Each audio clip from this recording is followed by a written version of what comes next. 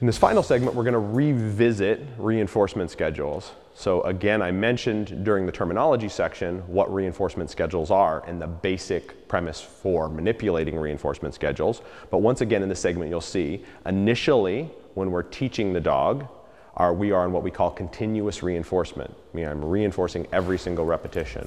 As the dog starts to understand, I'm going to go on to a variable and random reinforcement schedule. So I won't reinforce every one. I'll reinforce one, skip one, reinforce the next one, skip three, reinforce three in a row, etc., etc. This strengthens the behavior.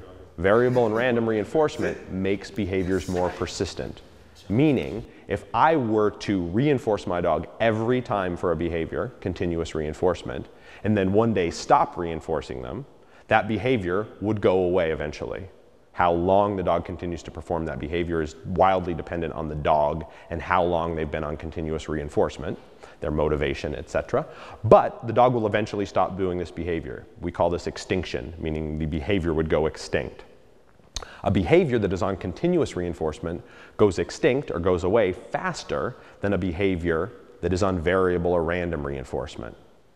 But if I go to variable or random reinforcement too quickly, I reduce what we call the rate of reinforcement, the frequency of rewards, my dog can lose motivation and I can lose my dog's attention. So we're constantly playing with manipulating these reinforcement schedules and the rate of reinforcement.